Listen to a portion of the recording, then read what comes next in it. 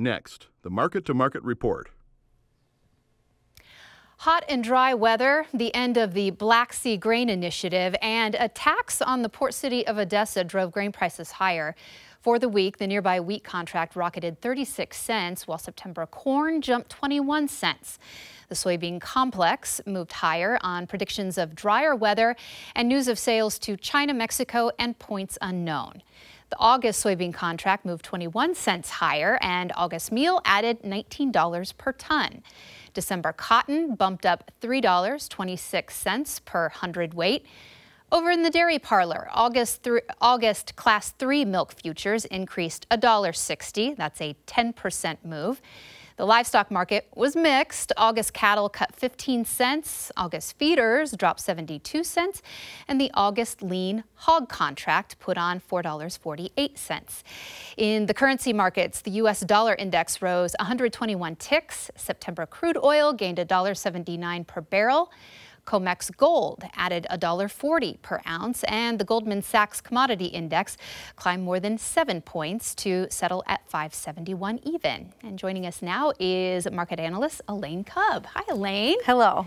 Well, we don't have a shortage of things to talk about today, Correct. do we? So really the big stories that were playing out this week, the weather and the war in Ukraine, the end of the Black Sea grain deal. Was there one that had more of an impact on the markets overall than the other? Yes, you just pointed out all the ways that these markets have jumped up a little bit this week, but I think we could argue that it is only the weather, or the weather alone could have done it. And I say that based on the lack of evidence in the cash wheat market that it has reacted in any way to this news from an export perspective. There's still extremely weak wheat basis in Texas, for instance. We are not suddenly seeing some new surge of exports going out of the Gulf in response to this. And of course, it could take some time, but I just wanted to emphasize the point that just because this is a disadvantage for Ukraine, or a tragedy perhaps for folks in the global south that need that food, it is not necessarily being translated into an opportunity for U.S. wheat producers given the current state of our exports. Okay. So with wheat, we saw that big rally on Thursday. How much of that was due to just the heat? You kind of covered that a little bit already, but wheat, I mean, certainly it's a reaction to Paris wheat prices, and they all kind of have to move together. And speculators absolutely do step in and react to a big headline like that, and it is true. I'm just saying from a physical market standpoint, we haven't seen that really translate into that cash market yet. The situation in the Black Sea is leaving concern that Ukrainian grain and even Russian grain too will have no place to go. So how's that going to play out? It will find a place to go. And in fact, it's my understanding that Ukrainian grain, it can still work its way out through a land route. It could, in some cases, still work its way out even by water if they stay very close to the land.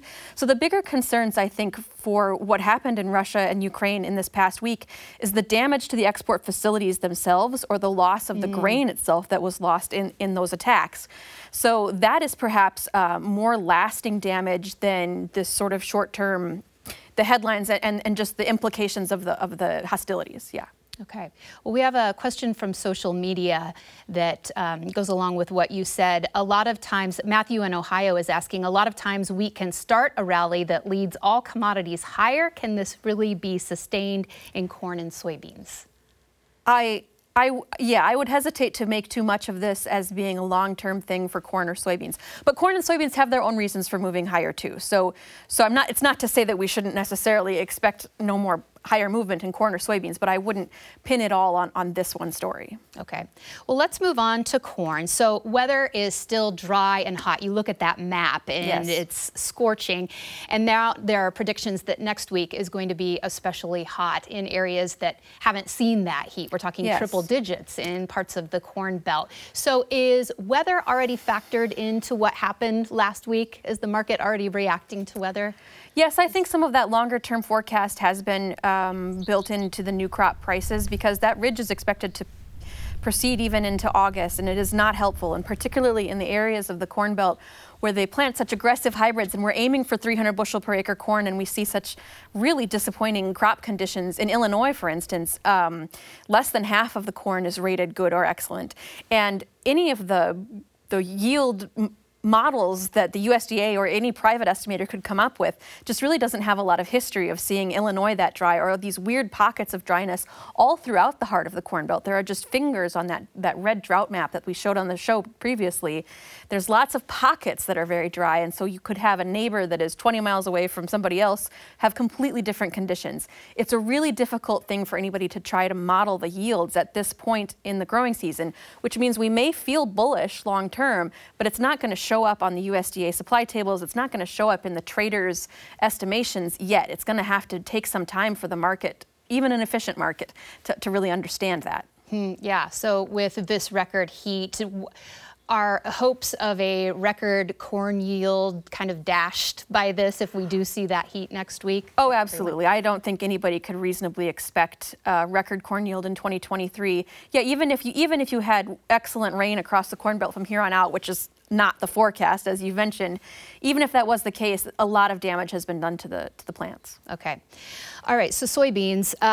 Soy we've talked about the Black Sea Agreement being on hold, and how much will that affect new crop prices? Yeah, so the soybeans, you have both a fairly bullish yield scenario because they're facing the same stresses from the hot weather while they're blooming, but you also have the continued loss of acres that came in the last USDA report. And I hesitate to get real bullish because I don't want to discourage farmers from selling at these very profitable prices for soybeans. It's more of a interesting gamble for somebody who has gambling money to do, for a speculator perhaps, or somebody who doesn't need any cash until January, to probably wait to really see these bullish implications of this weather that we're seeing today really play out in the markets. It may take months for it to really be reflected. Okay. With China buying more soybeans from Brazil and not us, how much is that hurting the market? Well, fortunately, our soybean prices are fairly favorable nevertheless, because you're absolutely right that exports for wheat and soybeans and everything has been fairly poor for the United States. Volume-wise, there's a lot of people who suffer when we don't see that volume moving out in that way, but there's a lot of reasons why we necessarily we're concerned about low water in the Mississippi River. We're concerned about, vulnerabilities in the rail system or any sort of freight system. So right now, it's probably not the end of the world, and we're seeing pretty good prices nevertheless, fortunately. Yeah. Okay. So let's move on to cattle. There were two big reports out today, yes. The cattle on feed report and then the cattle inventory report, which comes out a couple of times a year, right? So Was there anything in them that caught your eye, anything unexpected? I think they were all slightly more bullish than traders were expecting going into it. Certainly the cattle on feed was more explanatory for why we have seen such strong cash cattle prices in the past couple of months. The marketings were down 5%, which is a big number. And so we did see cash cattle prices $180 on a live basis in the south and $295 dressed in the north. So they are very strong. That was a jump of $2 to $3 once again this week. So the cattle on feed report was explanatory, but going forward, the placements were again down more than folks were expecting. I don't know that that's necessarily going to translate into a big movement when trade reopens on Monday, because we already knew that this cattle herd has been shrinking. The cattle inventory report was showing down 3% for beef cattle. And to me, that just reminds us all that this is not just a flash in the pan. This is not 2014 where we immediately rebuild the herd and prices go away. I think these prices will be sticky because the scarcity of this cattle, this continues. This is a continuing thing that's going on according to these reports. Yeah, and that's something that takes years. Right? To kind of reverse. How much is weather concerning cattle farmers right now? Yeah, well, drought. I mean, that's not necessarily day-to-day weather so much as that long-term climate. I think that's exactly why we have not been able to see this herd rebuild and are not likely to see the herd rebuild. Certainly, as you look sort of closer to the eastern part of cattle country, where that drought is this year, they're experiencing conditions for hay, poor hay conditions in areas that didn't see it in the past couple of years. So everybody is getting the pain shared around in these past 3 or 4 years. And I think that is one of the large reasons why we cannot see this cattle herd rebuild in a near-term future. The feeders, that lot herd is the smallest it's been in, is it 9 years, right? Yeah, the smallest since 2014. So not smaller than 2014, but the smallest since then. And if we continue at this pace, and with hay prices being what they are and hay supplies being what they are, I think we should expect that going into 2024, is that the pain will continue. The pain will continue. Okay, so we'll end with pork potentially.